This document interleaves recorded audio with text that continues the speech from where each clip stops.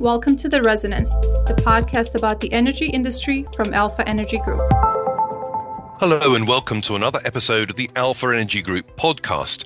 I'm Jeremy Nicholson, Corporate Affairs Officer at Alpha, and this is another of our fortnightly market catch-ups, our first of 2021, and I'm joined by my colleague Jason Durden, Head of Energy Markets and Risk Management at Alpha, to hear what's been going on.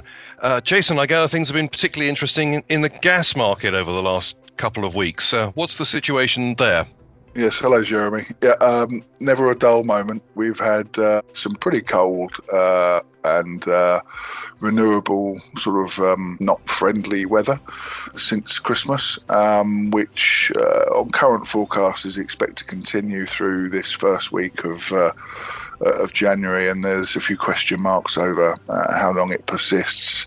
So we've got variable renewable output. Some days quite good, some days virtually nothing, and obviously a little bit of an extra call on gas. So since the market's packed up on Christmas Eve, we've seen 10 or 12% go into spot gas pricing, and we've seen that impact roll out across the near months.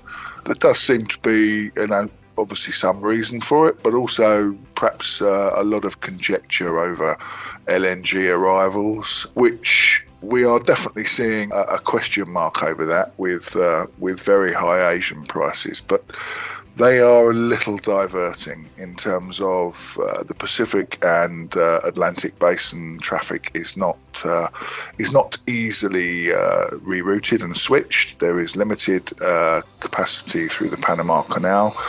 Sending round the Cape is not really viable, and therefore I think perhaps just a little bit of opportunism from some of the bulls in the market, taking very high 6-year highs on Asian LNG and using that to push European prices. Indeed, and of course, it's that time of year when you'd expect demand to be high, and I gather, some of the temperatures are a little below seasonal norms in parts of Europe at the moment. Presumably that's leading to slightly higher demand. On the other hand, in the UK and elsewhere, we've got the continuing lockdowns. So what's the net effect of that on gas and indeed power demand, do you think? I think we're almost certainly seeing probably supported demand in terms of, if we're looking at 350, 360, 370 MCM in the UK markets, and similar across northwestern Europe in terms of where they are against averages for this time of year. I think, as we've discussed before in this forum, buildings, whether they're empty or full or operational or not, need frost and dew point protection, so there is some heating there. And of course, we're all at home with the heating cranked up to 35, sat in our shorts. So I think in terms of specifically for the UK market, where, the gas demand is really driven by residential, that we're not going to see slight deterioration or sort of lockdown bonuses like we did in the summer. I think, if anything, the impact is supportive of energy demand during peak winter. Well, that's an interesting thought about that. And turning to the power market, which you've touched on already, I gather we've seen, record levels of wind output on the UK system, but equally some lulls in between. Sometimes that gives rise to concern about security of supply, and there have been some notices, I gather, from the system operator about concerns over margins. Is that a serious concern, or is this the market working as intended? I think it's the market working as intended. I think we're settling into a new warning system, whereas this is a notice, a system warning that says margins are a little tight. We've seen a few since their introduction. We've got them pretty much for Wednesday, Thursday and Friday of this week. What I would say is they're not what used to be called an ISM, a notice of insufficient supply margin, and therefore they are really a marker to those in the capacity market that there are certain points where we will need them to be available and operating. We are seeing incredibly high spot prices as a result of this, and I think perhaps we might have to have a look as this develops at what the impact of these notices is doing. We've currently got a spot price in the UK that is 3 times the German spot price for tomorrow, and two and a quarter, 2.5 times the French price. Obviously, the spot price is just an amalgam of all the half-hourly slot prices, and we've got very, very high prices around the 4 till 6 o'clock peaks. We are expected to be 46 gigs of peak demand today in the UK, and I think all of this week is likely triad territory. We will have a triad this week, I'm pretty sure of it. That said, I think we do need to make sure that the opportunists out there aren't distorting these day-ahead prices by holding out for the £400 and £500 a megawatt hour intervening from the grid to ensure that we supply half-hour and an hour slots during the peak demand.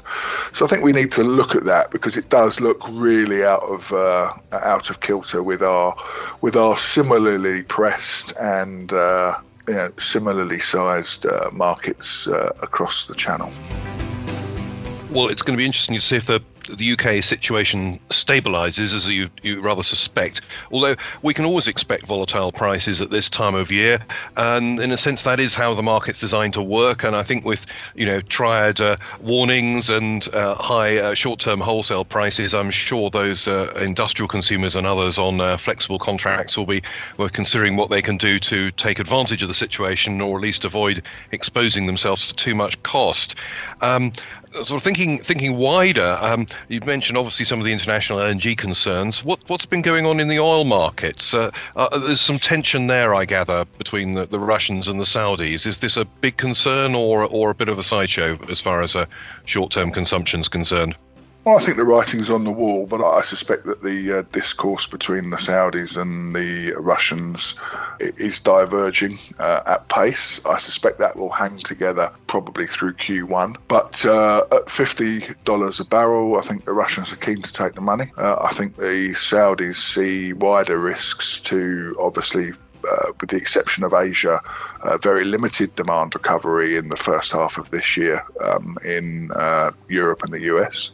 We are expecting not only the UK to enter another lockdown as it has done from midnight last night, but we're expecting further restrictions to be implemented in the large European markets as well over the coming sessions. So whilst industry is now operational, and this is not a return to March, I think it's important to understand that the free movement of people is still heavily restricted, and obviously that has a significant demand on road fuels and therefore oil. And I think the Saudis are really attuned to that. What the Saudis don't want to do is they don't want to perhaps damage this $50 price level that's been reached. It kind of suits them.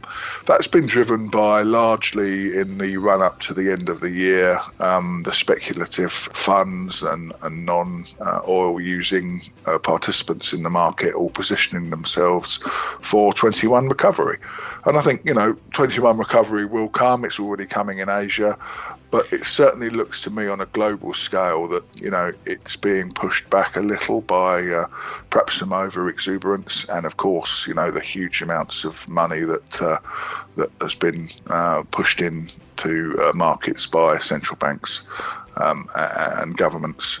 So I think, oil, yes, oil looks to be recovering longer term, but I think there's still some really strong headwinds in terms of further price addition from here based on first half demand.